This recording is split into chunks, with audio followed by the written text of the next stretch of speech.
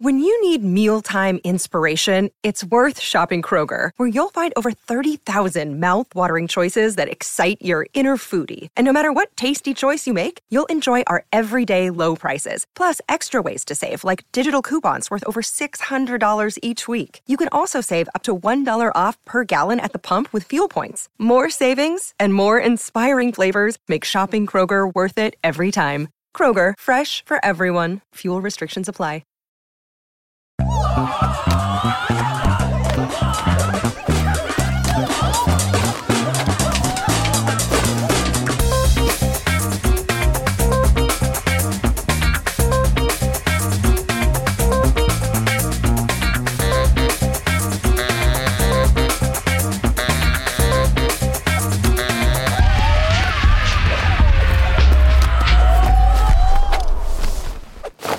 Hello, everybody, and welcome to another episode of Audio Judo. I'm Kyle. And I'm Matthew. Welcome to your podcast of music discovery. We are proud members of the Pantheon Podcast Network, your source for music podcasts. I apologize in advance. I am on the backside of the coronavirus, so I have a bit of a chest cold now, so it's affecting the timbre of my voice. I think it makes it sound pretty good, a little smoky, a little right? sexual. A little smoky. We are delighted to be starting our fourth season of Audio Judo tonight with this episode. After 87 episodes of our show, 15 of Audio Judo Does Jazz, and 7 of Throughline, we are just so pleased that we are still doing this. When we first started doing this program, it felt like an interesting thing to do, talk about music. It's one of my first loves. And as we have gotten further into it, we have talked to some amazing people, listened to some wonderful music, and for me, more than anything, learned a lot about myself as I explored the reasons why music has been so important to my life. So I will continue to do this as long as I can, and I'm so glad you guys decided to tune in. But I also need to remind you that not only do we have this program, Audio Judo Does Jazz and Throughline, but we also have additional content that you can only get through our Patreon. Kyle, how would they go about doing that? So we actually have a new tier in our Patreon. We've called it the Shout It Out Loud tier because we premiered it on our KISS episode. That name might change, but that one for only $1 or €1 or £1 or a ruble, whatever your local currency is, every month you can help us out by helping support the podcast. And in return, we'll give you a shout out at the end of every episode of Audio Judo for as long as you're a patron. You don't really get any bonus content for that level, but you know what? It does help us out a little bit.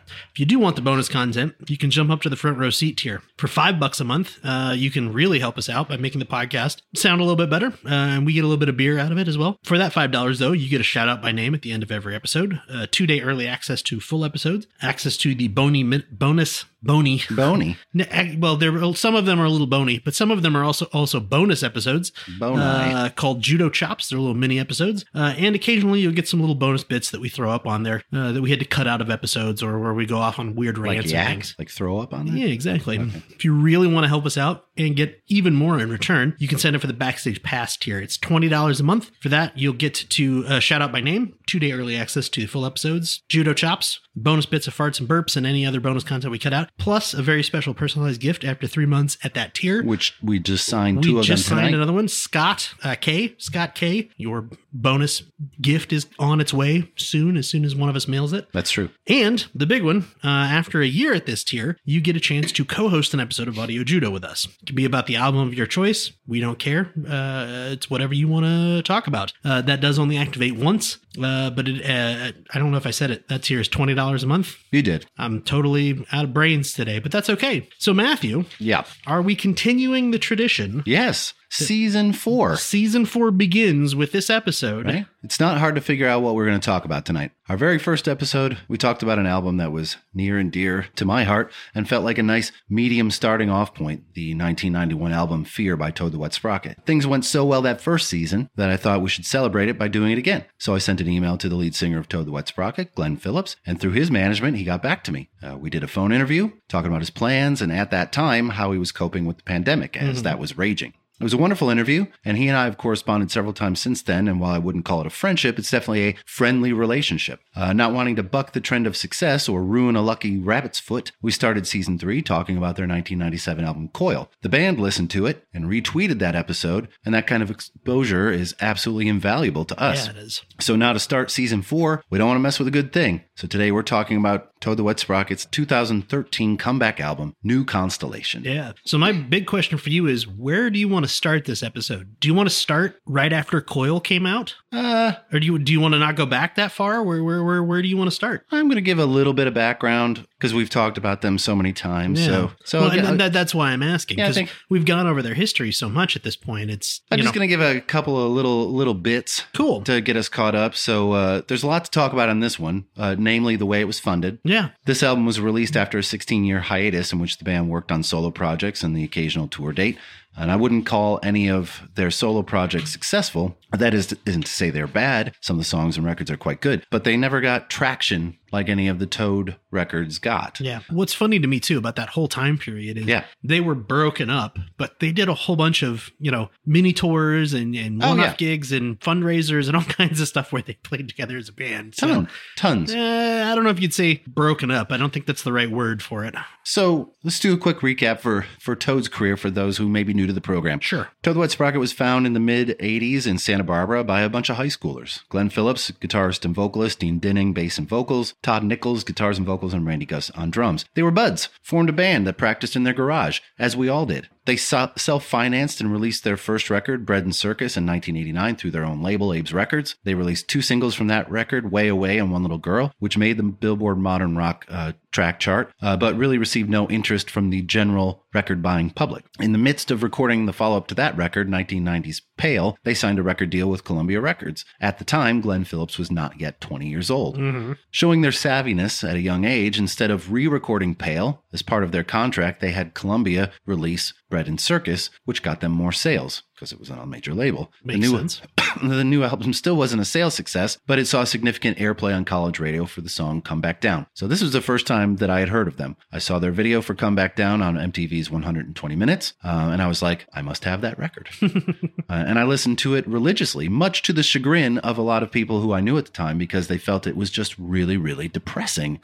And to some degree it is, but it's still wonderful. I've been a fan ever since. In 1991, their luck began to change in a big way. They released the album Fear, and their star took off. Lifted by the success of the singles All I Want and Walk on the Ocean, the former reaching the top 20 of the Billboard Top 100, that album would be their first platinum record. 1994, they released a follow-up called Dulcinea. It also went platinum, and the single Fall Down would reach number 1 on the Billboard Modern Rock charts, and things were well. They released a B-sides compilation record in 95 called In Light Syrup, which gave them a much-deserved break from the road, and they reconvened in 96 to record Coil, but the musical landscape was changing, and they were being left behind. After the tour in 98, the band decided to break up, citing creative differences. I was sad, and it seemed as though that would be the end for the band. Their music was so much different than anything else coming out at that time. So if they had decided to come back, it was going to be extremely short-lived. I imagined careers for them like writing songs for TV or stuff like that, or maybe teaching or managing new artists. But I thought the band itself was dead. But like you said, they never really did stop. They played a few shows together in 99, even recorded a couple of tracks for a compilation that same year, albeit without guitarist Todd Nichols, who there was a declined. P.S. a Toad retrospective. Exactly. Which is a fun name. They reunited again in 2002 for a benefit concert for a rape crisis center in Santa Barbara and opened a few shows for Counting Crows. They then put some full-length shows together in 2003, but ultimately decided to not get back together as a band. Between 2004 and 2010, however, they would reunite several times, play a number of larger summer tours, one a 34-date tour, which is pretty significant. In 2006, that's a lot of dates, right?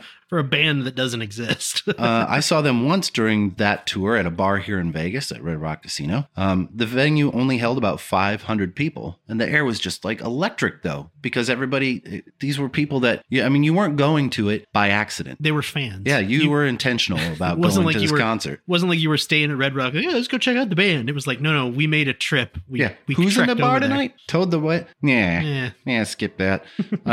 Everyone knew every word. You could tell that it had an effect on the band. In 2009, bass player Dean Dinning announced, that every member of the group felt like the band was an active project again, and while they had no plans for a new album, they did not consider themselves broken up any longer. However, they did do something in 2010 that is a pretty big deal in my opinion. They went back into a studio in May 2010 to re-record some of their old tracks. Correct. This is a very smart move because for years and years and years, the big music companies, in this case Columbia Records, have owned the rights to a lot of people's music and owned the master tapes. And it becomes a problem because now the artist has no control over their previous recordings. Yeah. So potentially, if they own the rights to the music, Columbia could even say, you can't perform that anymore. Correct.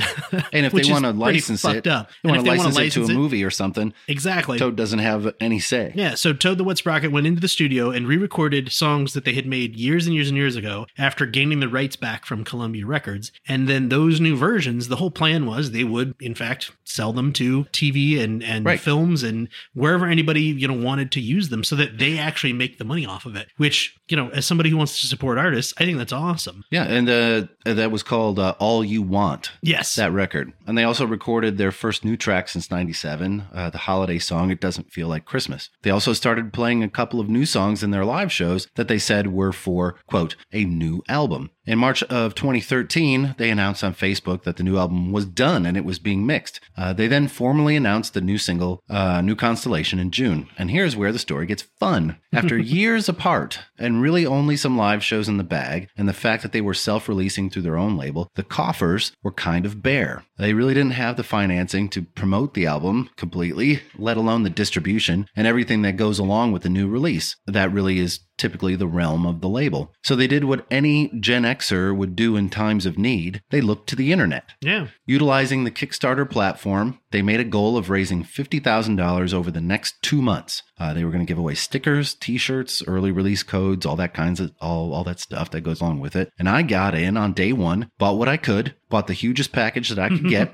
So did everyone else. Yeah. They hit the $50,000 goal in 20 hours. Not even a full day. And when the campaign was done, they had raised well over $250,000. The demand was there. There was and is a devoted following for the band. So the album we're going to talk about today, New Constellation, was released in October 2013. It received... Go ahead. See, that's not entirely true, because all of the backers, presumably including you, got your digital copies on June 29th. That is correct. 2013, which is an awesome way to do it. You get it almost, June, July, August, 4 months early? Yeah. Basically. That's a cool way to do it. And because not only does it reward the backers for what they did, it generates a lot of hype. It generates a lot of, oh, hey, I got this pre-release album. You should go buy it when it comes out in October. I think that's a great idea. And while the album that we're talking about has 11 tracks on it, the pre-release actually came with 14, had 3 additional tracks that weren't going to be on the main release. So it was released to the public in October 2013, received positive reviews from the critics and even better reviews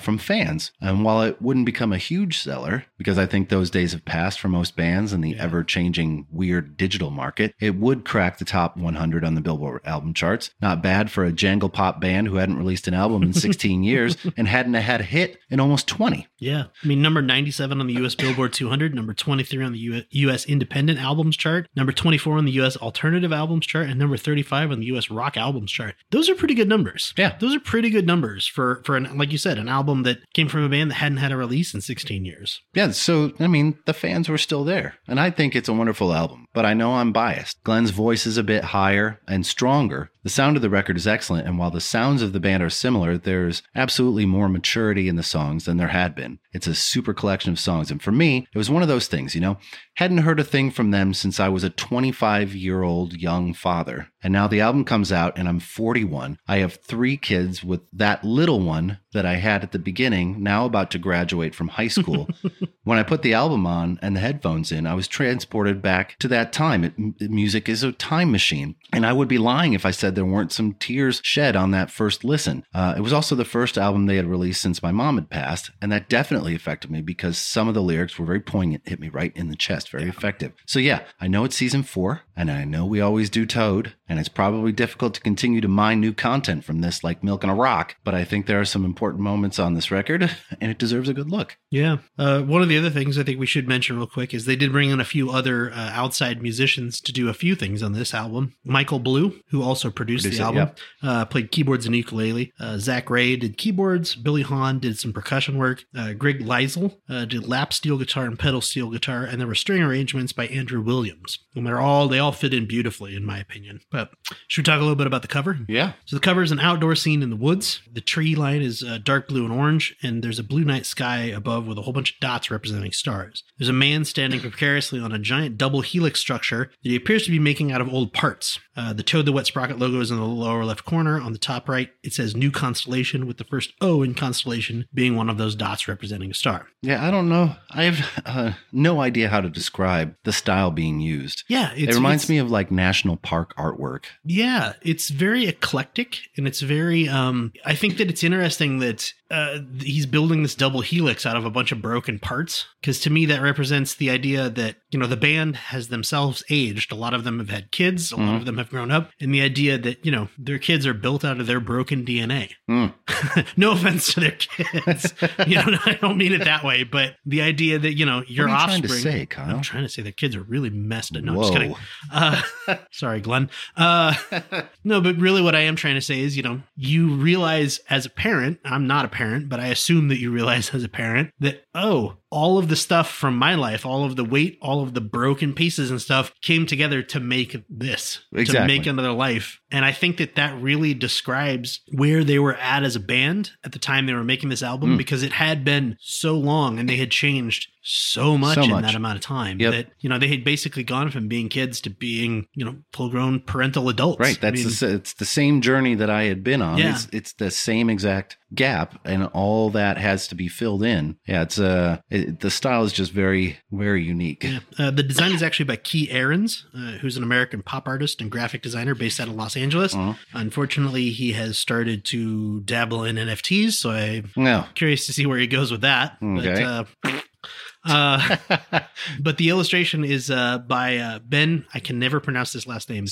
Ciccati? Ciccati is how I would say, probably Ciccati or Ciccati. But he's an illustrator. He did a whole bunch of celebrity portraits that were used in the Santa Barbara Independent. Yes, very surrealist stuff. Yeah. It's interesting. Apparently now, though, he's working in construction and only does illustrations from time to time. Oh. So as of 2017, I think is when I read, he had come back to do some illustrations for the Santa Barbara Independent. And they were like, what are you doing now? And he's like, well, I have a child, so I'm working in construction. Okay. So hopefully, you know, he's gotten some good support and he can maybe go back to art full time at some point in the future. But maybe he doesn't want to. Maybe he loves construction. I don't know. But the photographs included in the record, they were taken by Rob Shanahan. He has taken tons of rocker photos, most notably associated with Ringo Starr, as he is the preferred photographer of the ex-Beatle.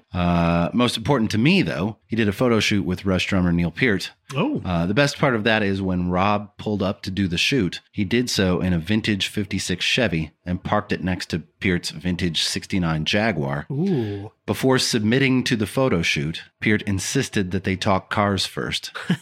And that's just classic Neil. That's like, awesome. Before you take my picture, we're going to sit down and we're going to talk about cars, just so I get to know you before I let you snap some pics. So that's just good stuff. That's cool. Should we take a quick little break? We'll come back and do a track-by-track breakdown. Sounds good to me.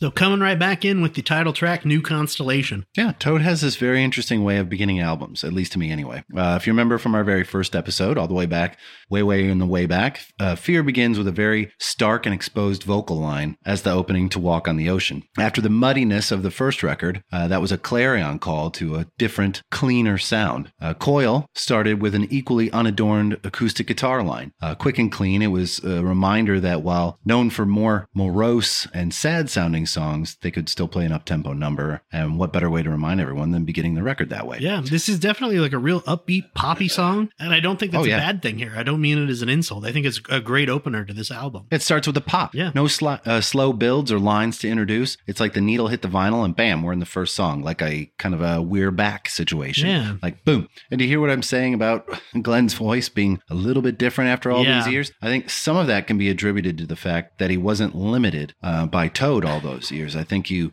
grow to expect the singer of a band that you love to sound a certain way all the time. Yeah. And I also think the singer is keenly aware of that, so they may not take as many chances as they may in a solo outing or with a different band. As I mentioned, in the interim 16 years, Glenn released a number of solo records, 5 to be exact, all with completely different sounds. The only one that sounds like Toad as a band is called Winter Pays for the Summer. It's actually Winter Pays for Summer. And it wasn't really the sound he wanted. He was trying to distance himself from that sound. So during the tour, he asked to be let out of his contract, and he released a very quiet Mr. Lemons album instead. And he also recorded a record with the Mutual Admiration Society and a couple of other things that saw him really develop a different style. And I think all of those things really affected his sound in a good way. And this album sees him stronger than ever, but bringing those new learned lessons to Toad. Yeah. Which I don't think he would be willing to do earlier in their career. Yeah. What I do find really interesting is he actually described the lyrics for this song as, quote, a celestial level love. I have that exactly. In which the singer writes the name of their loved one in a new constellation in the sky. Right. I think that's beautiful. Nothing more permanent than that, right? Right. He also said it's about awareness, devotion, and gratitude. Familiar themes for Toad. I think the awareness is directed pretty clearly in the lyrics, and awareness of our insignificance in the universe. Feels so good to feel so small, and being okay with that. We are here fleetingly, but live in the moment. And the song sounds like this. But I can fly through the heavens on the power of my heart, thread my way through a string of stars to write your name in a new constellation, declare my love to all creation.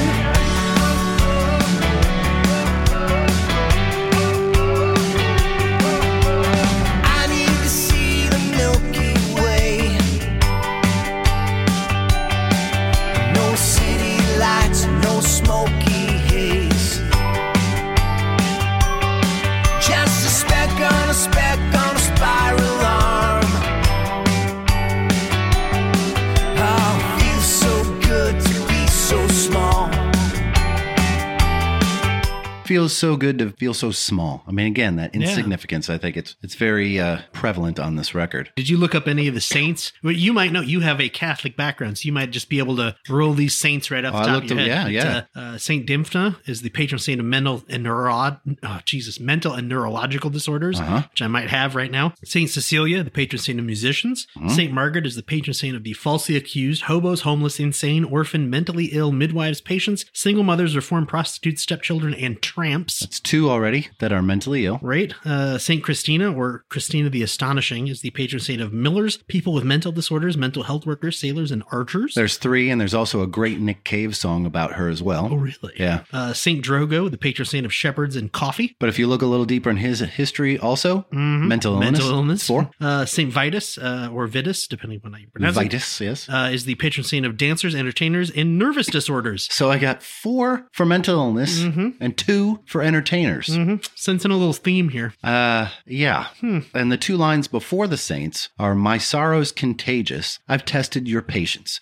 Clearly, this is autobiographical. Yeah. He's always been very open and honest about his mental struggles, and he talked to us about them very openly. Yeah.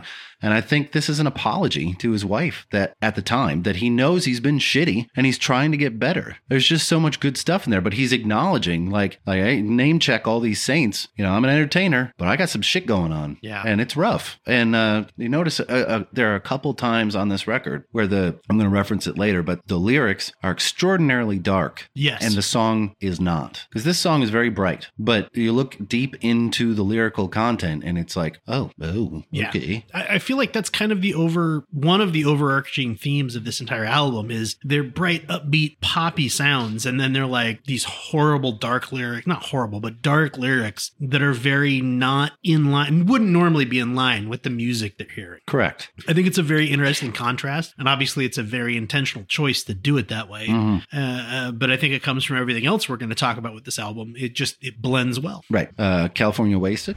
California Wasted. I think this is the first retrospective song song on the album. The lyrics tell us everything that we need to know. The band got old, they've grown up, and now they're thinking about their past, which we've already talked about a little bit. Yeah, it's kind of a slide back into the style that I love so well. It's that laid back California style. Yeah. Tempo is a little slower, very listenable, wonderful song. And it's not a positive song either. No. First song is a kind of a reminder to live in the moment and don't take for granted the time we have or forget how insignificant we really are. This song lives in the awareness of exactly that he is taking it for granted. And he's letting life slip by with no direction and no clear point at all. And there's no resolution to it. The state of California, with all of its choices and beauty, is completely wasted on him because he's too wrapped up in his own thoughts to enjoy any of it. That section of lyrics, there's too much in my head right now. Got no way to slow it down. No one is going to pull me out. I still make the same mistakes. California's wasted on me. It's completely different than the joy of that first song, and it's all about that journey he takes on each album. Here's a piece of it right here.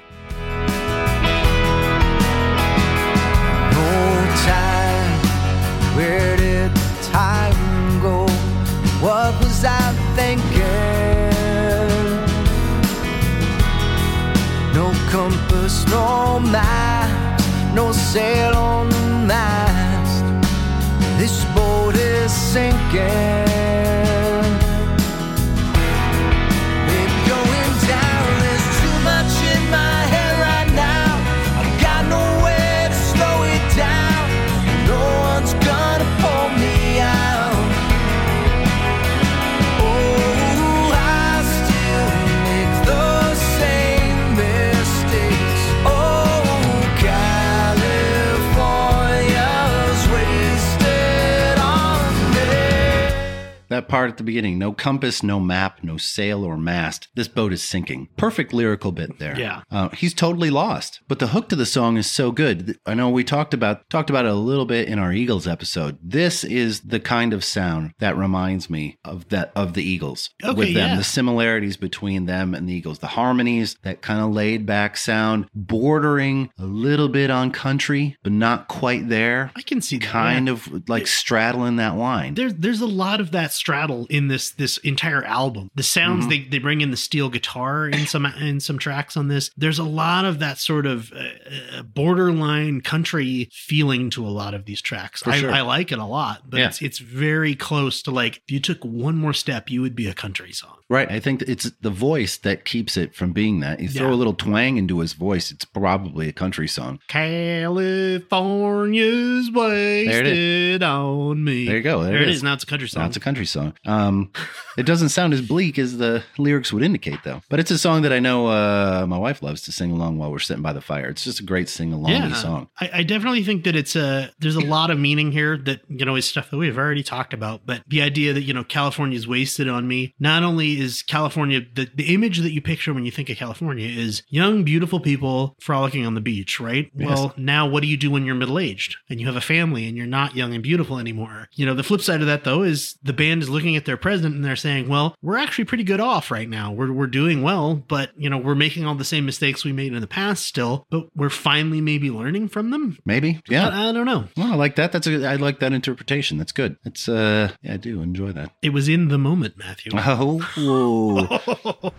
It's a very powerful song. Yes. And it goes into the older Toad sound, but that's totally all right with me. This was a song that hit me square in the chest when I heard it the first time, and the song has been around for quite a while before the record was released. They had been performing versions of it for years before putting this album out.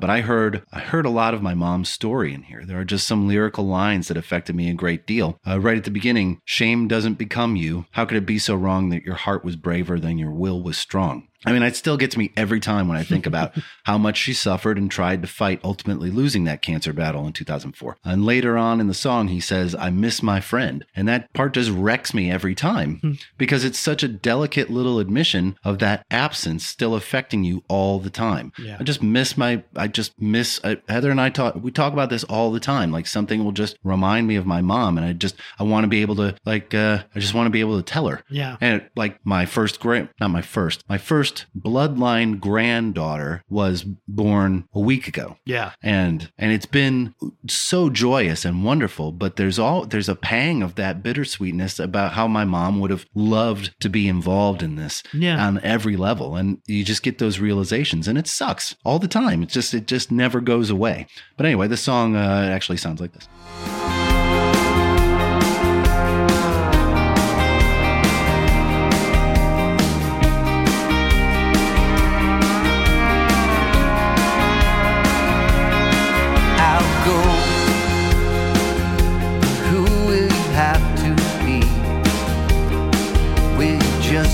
buy or get what you need. Just know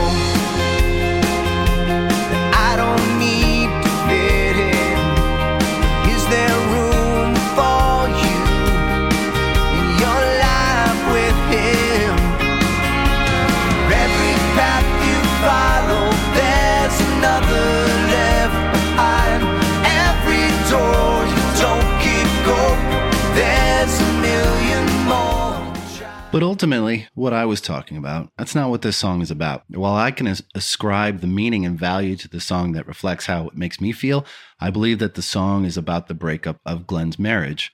He was married very young, when he was 19. He had 3 daughters with his wife. They were married until somewhere in the middle of this tour or the very end of the tour. But I believe it had been falling apart for a long time, in no small part due to his depression issues. But if you look at the lyrics for the song, shame doesn't become you. He's basically telling her that she has no reason to feel shame for the relationship dissolving. They're both responsible for it. And I think by the time he was writing this song, she was involved with someone else, or at least the lyrics suggest that. The shame she feels, her heart was braver than her will was. And he alludes to it when he says, I don't need to fit in, but is there room for you in your life with him? Basically, you don't need to make time for me because our relationship's ending, but will you be able to make time for you, or will you be consumed by this new relationship? It's pretty heart-wrenching. And then he delivers the dagger, I miss my friend. And that's the price of being honest with each other. And I'm not sorry about it. You need to hear it. I still miss you. I know our time is over, but I still miss you. That's so raw and real. And the moment in all this is when it ends. It's such a great, great fucking song. Yeah. And it's so telling. Like that's a relationship dissolving right in front of you while he's still admitting, I still care about you. I still care for how this all impacts you. I think it's very interesting where they place this on the album too, because that's right in between California Wasted and the next song we're going to get to, Rare Bird, which is definitely about his wife. For sure.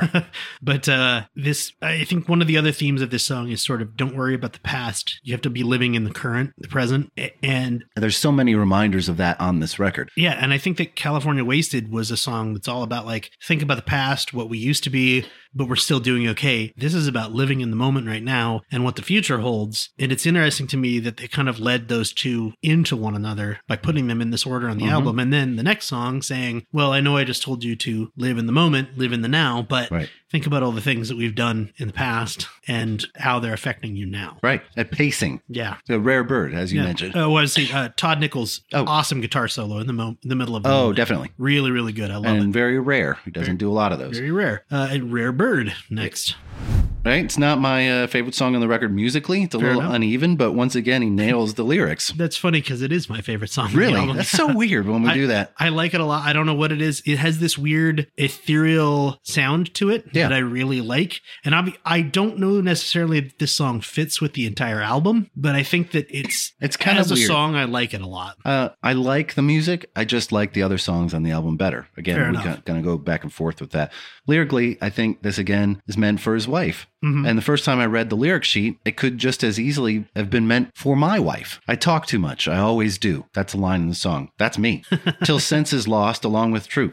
Me. But you tolerate it. I mean, there is a reason why I have a podcast. It's to let my mouth run and get it out of my system. Because if I wasn't doing this, I'd be jabber-jawing some poor unsuspecting ear off on comm, and someone would be getting really pissed off and complaining to management. Matthew never shuts up on comm. He's talking about classic rock all the time. Can't hear my cues. Can't hear my cues. Really? You need your cues still? You've done this show like 2,500 fucking times. You still need cues? Come on. You don't need cues. You can do it. But this person in the song is just the most patient and tolerant person. And that person has this awesome mind that steers clear of all the noise and flies high up in the sky in their own atmosphere. It's a beautiful visual, and it sounds like this. Oh, your mind is like a red bird, flying high above the cold moon, slow dancing in the thermals, singing songs no one's ever heard. So why do you want to cage you? Clip wings and try to tame me. You meant to be free. A couple things to point out here. One of the lines in the song is, through state of fugue and breach of trust, I see you new again, my love. So a state of fugue, or a fugue state is a temporary state where the person has memory loss and ends up in an unexpected place. It's not clear if the narrator had the fugue state or the other person had the fugue state, but that fugue state caused the breach of trust, and it sounds like the narrator is willing to look past it because you had no choice. Yeah. You were in a fugue state. I read that as maybe there was an affair or something, or at least that's what the narrator wants to believe, but they're still kind of glorifying this person. Later in the song, he uses the line, rarer than rhodium. Ooh. Rhodium is a silver-white metallic element that is highly reflective and resistant to corrosion. Ooh. Is considered the rarest and most valuable precious metal in the world, well above gold and silver. Ooh. And I think, we say she's rarer than rhodium. Like, this is the most precious of all of the precious things. Is rhodium radioactive? I don't think so. Oh, okay. Resistant to corrosion and highly reflective. Silver white metallic. But not radioactive. Good to know. Radioactive. You start doing a firm record. Oh, boy. Oh, boy. Could be the medicine. Could be the Mucinex. Could be the Mucinex of the beer mixing. But am I not supposed to mix those together? I don't know. What about all the other stuff I've taken? Oh, boy. Oh, boy. Okay. It's the meth. It could be shit.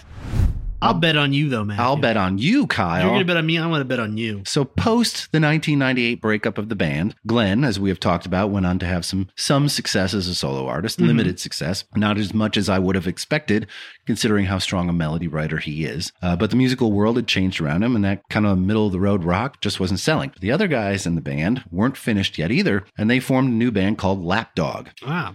They released 2 albums in the early 2000s with Dinning and Nichols, and one with Gus on drums. I bring that up because this song, I'll Bet on You, is actually a reworked version of the Lapdog song, See You Again. The lyrics are different, but they retained the melody throughout. And I love this song. It was used as the opener for their shows for a long time. And as usual, it has that typical mixture of Philip's melancholy and optimism, which I find so endearing and listenable. The lyrics, we've all been hurt. It's nothing new. Just bet on me, because I'll bet on you. That sums up a lot of the album right there. Yeah, it does. And this is what the song sounds like.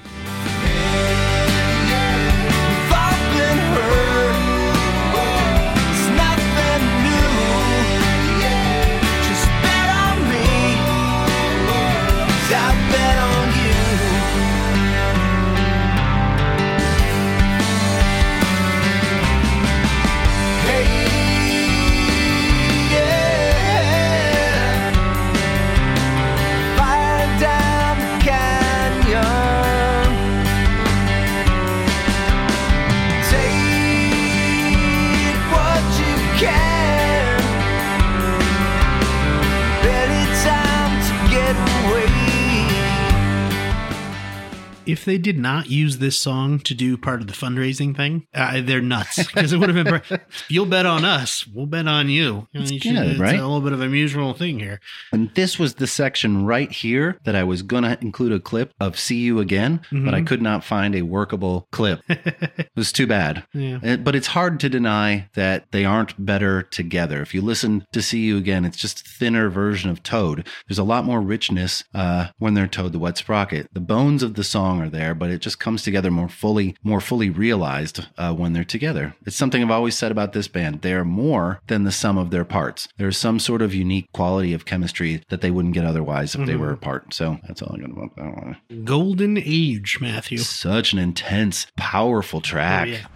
Wonderful acoustic opening to this too, with that steel guitar backing to it. Oh, so definitely good. The moodiest of all the songs on the record. Kind of harkens back to Fear and the song Pray Your Gods. With the texture that they get on this song. First of all, like you said, the acoustic guitar is so beautiful. We haven't talked about their producer for the album, Michael Blue. He's an English producer who's done albums with Colby Calais, Jason Mraz, Five for Fighting, One Republic. So he certainly has pedigree. And it seems as though he brought a new pop sensibility to this record that may have been lacking in their earlier releases. It's got a sheen to it. Not over the top sheen, but just clean enough. Not quite Charlie Sheen level. Right. Just, it's more of a Martin Sheen. All right. And nowhere is the sound more evident than on this song, and it sounds like this right here.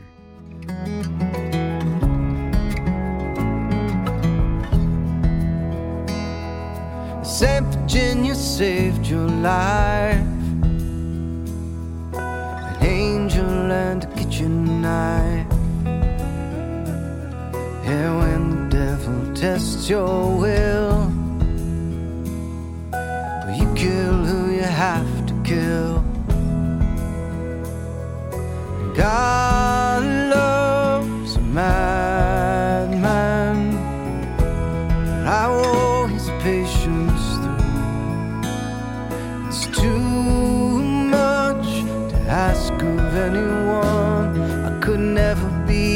strong as you.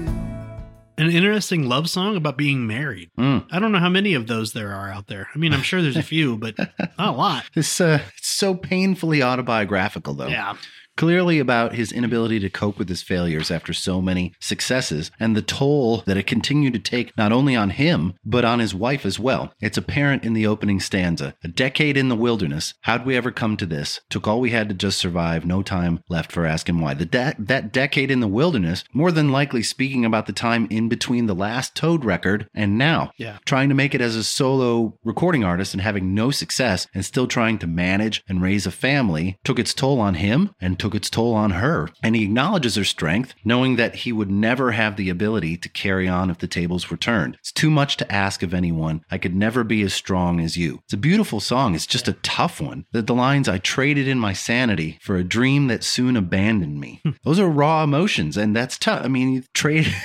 he just lays it bare. Yeah. He said Glenn Phillips said in a Songfacts interview, quote, people think of marriage and relationships as this destination. It's definitely a process. Golden Age is about this tendency to look back and idealize this task that never actually happened, or idealize a future that will never happen and lose the present. Woof. Right? Deep. It's tough. It's such a beautiful record, and it's so... he just, he lays it out there. Get what you want, Kyle? Oh, I would love to. Oh, it's the next song. Yeah, that's the next song. Yeah. This feels a lot more like a 1997 or 98 Toad song than I think anything else on the album does. And I would be curious to know, was this something that was just sitting on a shelf for a long time? I couldn't find anything. Yeah, I couldn't either. About that. Sometimes I have a hard time parsing the meanings of songs when they are held in a different wrapper. This is one of those lighter sounding songs on the record, upbeat and jangly. And then when you try to decode the lyrics, and the perception is that it's very dark, or at least that's my interpretation. Spare a little prayer for the brokenhearted. How did it feel just being discarded, but it felt so good to get what you wanted? Now, the way I hear that is the guy in this relationship was just pushed aside, and the other person in the relationship is able to get what they want, which I think is freedom from the relationship itself. And it all kind of resolves itself toward the end of the song where Glenn asks the question, if we quit when it gets hard, then what is love for? That's the line at the end of the song. If we quit when it gets hard, then what is love for? And it's funny because Heather and I talk about this all the time because we've been together for over 30 years. And just about every single couple we have known that got married after we did is now divorced almost without fail. Mm-hmm. And we don't have any secret information or anything. There's no magic to it.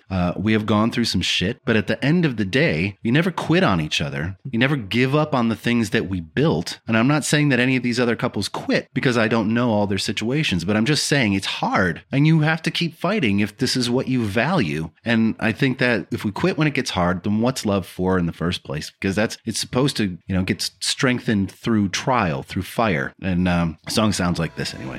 For the broken-hearted. How did it feel just being discarded? But it felt so good to get what you wanted. Say, hey, finally free. It's a new day, just where you want to be. Hey, finally free. Got what you wanted. You forgot what you need. What you want. Yeah, I got nothing else about this song. Do you have anything more about Not really. I do like the hey, you're finally free line. Yeah. The delivery in this song is very unique. It's not something that I see around. I don't know what the right words are for this. The cadence or the way the lyrics are delivered is unique in this song. It's kind of thickened up a little bit. Yeah. Like there's almost like 3 tracks at the same time. It just sounds real. The background vocals sound really thick. Yeah. And like present, like up front in the mix. Yes. That's a good way to put it. Is there anybody out there? I don't know. We should check. Right now, we want to go to the window. Oh, that's the next song. I'm sorry. Again, same joke over and over. It's funny. This is kind of a familiar cry for like-minded someone that shares the same feelings that we do, but it's a poetic way to do it, Right off the bat, it's clear that he's really battling these demons of loneliness. And what was not really apparent to me the first 100 times or so I've listened to this record, it's becoming more apparent to me now. This album is very much about the dissolving of his marriage. Yeah. All these songs songs are about the gap between them, and regardless of how hard he feels like he might be trying, he keeps failing. The line, a swarm of senses, a shatter storm, tangled threads to weave a world. We build defenses and call them home, each alive, alert, alone. There's a song later on the record called The Eye that again makes use of the metaphor of being in a storm like this, and it's very effective, and the song sounds like this right here.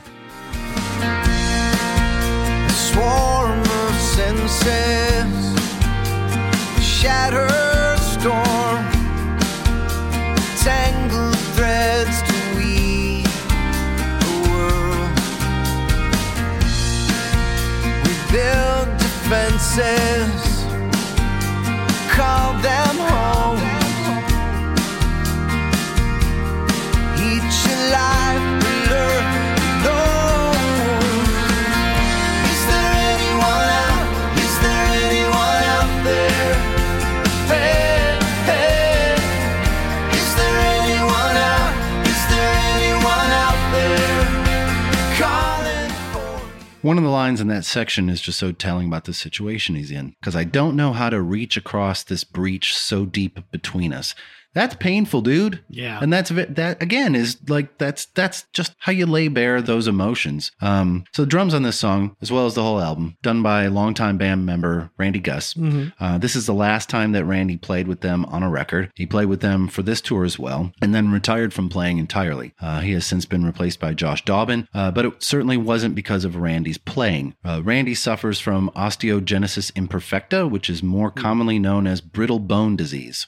Imagine playing drums all those years and suffering from that. It must have been remarkably painful. Yeah. But I believe he's still involved in the music industry to some degree as an agent or an A&R guy. So good. Our best goes out to Randy Gus. Yeah. You got more? I really got nothing else about this one. This is kind of a lull to me in this album. Yeah? Yeah. There's a spot here where it's kind of like, this might be a little bit of a stretch. Okay. But, same themes, same ideas, Right there. same sort of homogenous sound. Yep. But not bad necessarily, but not anything noteworthy. So Life is Beautiful? Yeah, it is. This is another one of those rare chances to hear the other lead voice in the band, as the lead vocals are done by Todd Nichols on this song. Back in the early parts of their career, namely the first two records, he sings several songs, but over the years that has been typically reduced to one an album or sometimes none. One of the things about the band is that they don't release individual credits as far as songwriting is concerned. Yeah. So the songs are attributed to the whole band, so sometimes it's hard to tell who writes what. But I think that it's safe to say that Glenn had a hand in at least some of these lyrics to the song, because there's that storm metaphor again. And then there's this: love will make you weak, make you hungry. It'll make you need someone who'll break your trust. And while, yeah, that's probably true, there's still a glimmer of optimism in all the bleakness, because the narrator keeps saying life is beautiful. I could never imagine turning it away. And I think this is the narrator reminding himself that regardless of how shitty life is at the moment, there's always a reason to keep getting up and fighting, ostensibly avoiding suicide. And I'm sure that thought crossed his mind when he was at his lowest, but life is beautiful and you still find a way. The song sounds like this. It's beautiful, so beautiful. I could never imagine turn away again. Love make you weak, make you hungry. It'll make you need someone to break your trust, call you out, but we never get enough. I do like the positive message here about, hey, don't give up.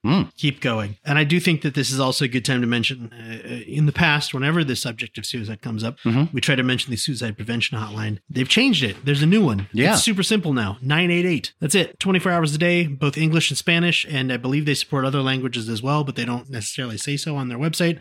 They do accept SMS text messages as well. So if you need it, please use it. 988. 988. That's all you got to do. Dial 988. I'm glad that you have that in there. Yeah. But obviously, you saw that in the song. So Yeah. Anytime I see that, I'm like, we should probably mention that just in case. But I've always loved Todd's guitar playing. This song is no different. It's not flashy. He rarely plays solos. It's understated but textured, and there's something very unique about his guitar playing. And he's a really interesting dude. I have seen very few interviews with him ever. I have never read a single thing about his personal life, like whether he is married or has kids. I have no idea. He's very private. What I know of him is that he is an excellent fly fisherman and builds guitars as a hobby. Oh. But then he shows up on tour backstage with all of us, and he's the sweetest, most friendly guy who will just sit and talk your ear off about music all night long. And he's a very cool dude. It's just very interesting, and he's just super protective of whatever his life is. Well, that's cool. Yeah. Next time you go to one of their concerts, you should start asking him all kinds of weird personal questions. I will. So, Todd, how's your wife? How's your wife doing? Wait, I'm not what? married. You're not. Oh, and okay. then start writing. Write that down. Is that how would your kids go back to school? I don't have any kids. No kids. God, copy. What was that car that you pulled up in earlier when I saw you get out? What is that you own? Was that good? What was the license plate? What was the license plate? And if I were to email you a check or mail you a check, Where would I send how would it? I mail that check to you? Where would I send that? Ooh. Oh, Santa Barbara. I say, the eye. Eye. Referring, of course, to the eye of a storm. It's just teeming and with optimism. Go Yeah, ahead. and it's alluded to in like you mentioned already in a couple of previous songs. This idea is alluded to, and then they finally elaborate on it here. Yes, it leads me to believe that this is one of the earlier songs recorded for this record because they seem to be fighting for each other pretty good, him and his wife or whatever. It's such a great way to describe someone in a relationship. Shit is flying around, terrible storm, and she's just super calm at the eye. Yeah. It's a beautiful metaphor. Song sounds like this. Finally learning to fight now. Take to well till we have pure potential. Imagine ourselves. You always were a wild one. You like to bend the rules, but baby, when the time comes, I might surprise you too. You laugh like nothing can touch you. The skies might open above you, and the rain falls down and the wind whips high. This love is a hurricane. You are Whoa, I love that. It is really good. And his falsetto parts in that song are so great. So there are a couple of things that in the song that caught my eye. He uses the term imaginal cells. Ooh. I've never heard that term before. He kind of references what they are in the previous line. He says, we are pure potential. So plainly speaking, imaginal cells are the seeds of pure potential. I found this description online. It's a little long, but it's fascinating, so stay with me.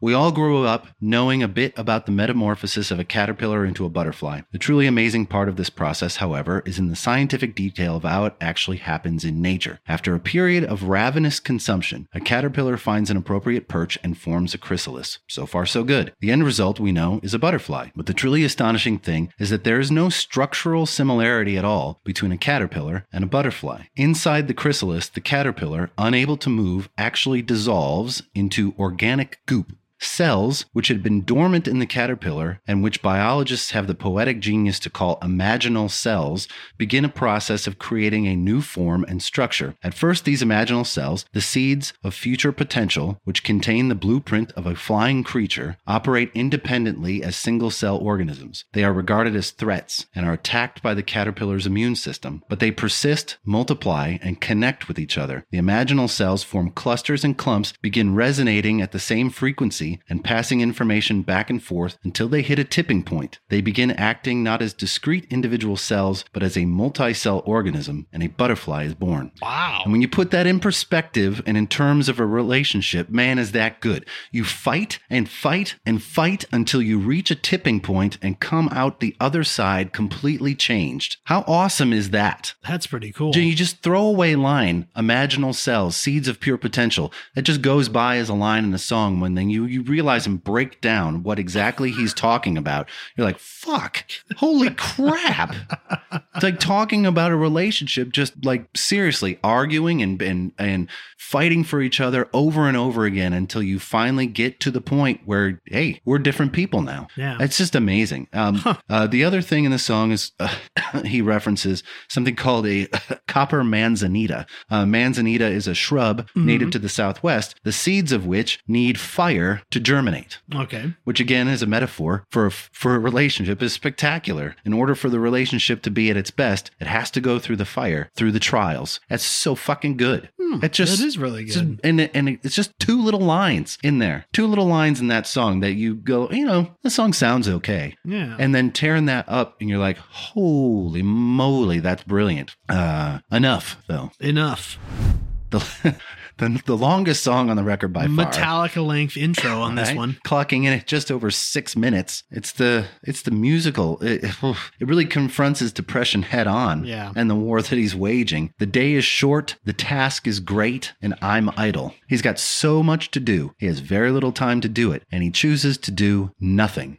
Most likely because he can't. Yeah. It's rough. That is kind of the ultimate experience of depression too. Right. Is you have a ton of stuff to do. You have things that need to get done. You need to try to fix things. But instead you're like, I'm just going to lay in bed today. Yeah. The mind is willing, but the body resists. The war is over, but the pain persists. The flesh is weak and spongy. It's raw. This sounds like this right here. I am idle.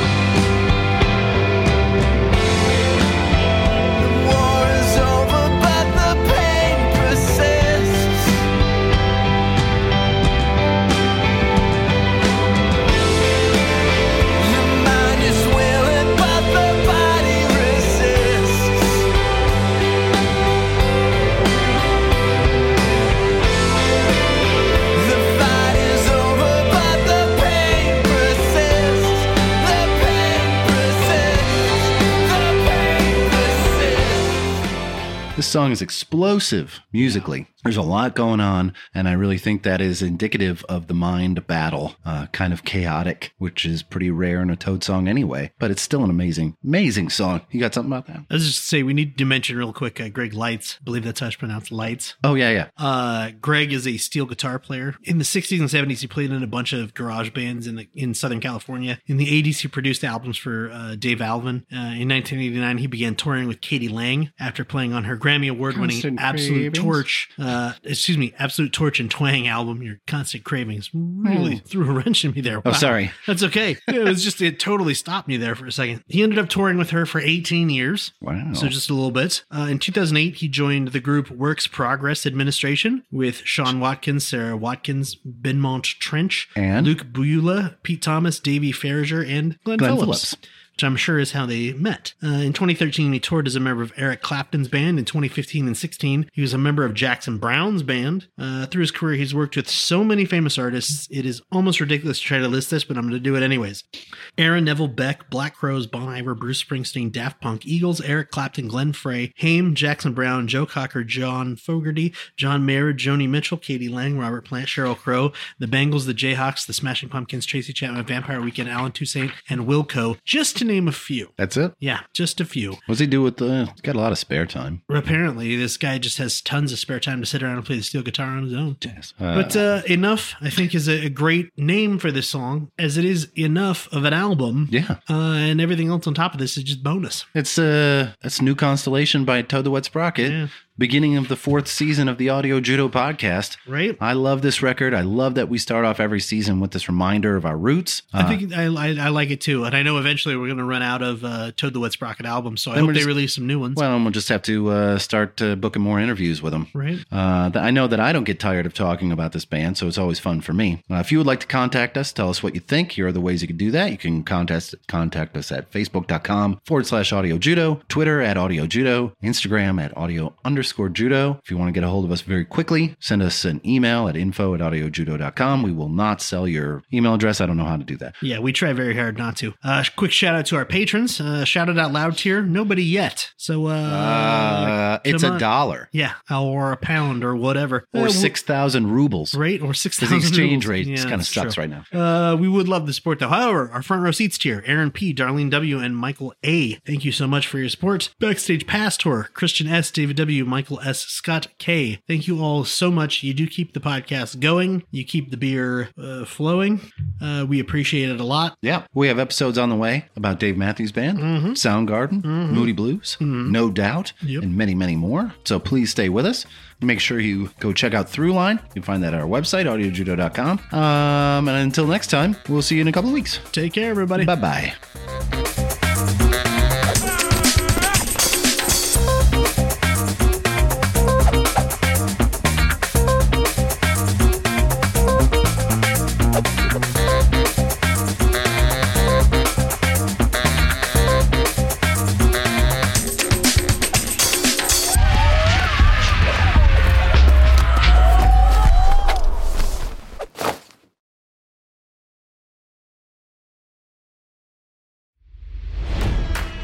It's NFL draft season, and that means it's time to start thinking about fantasy football.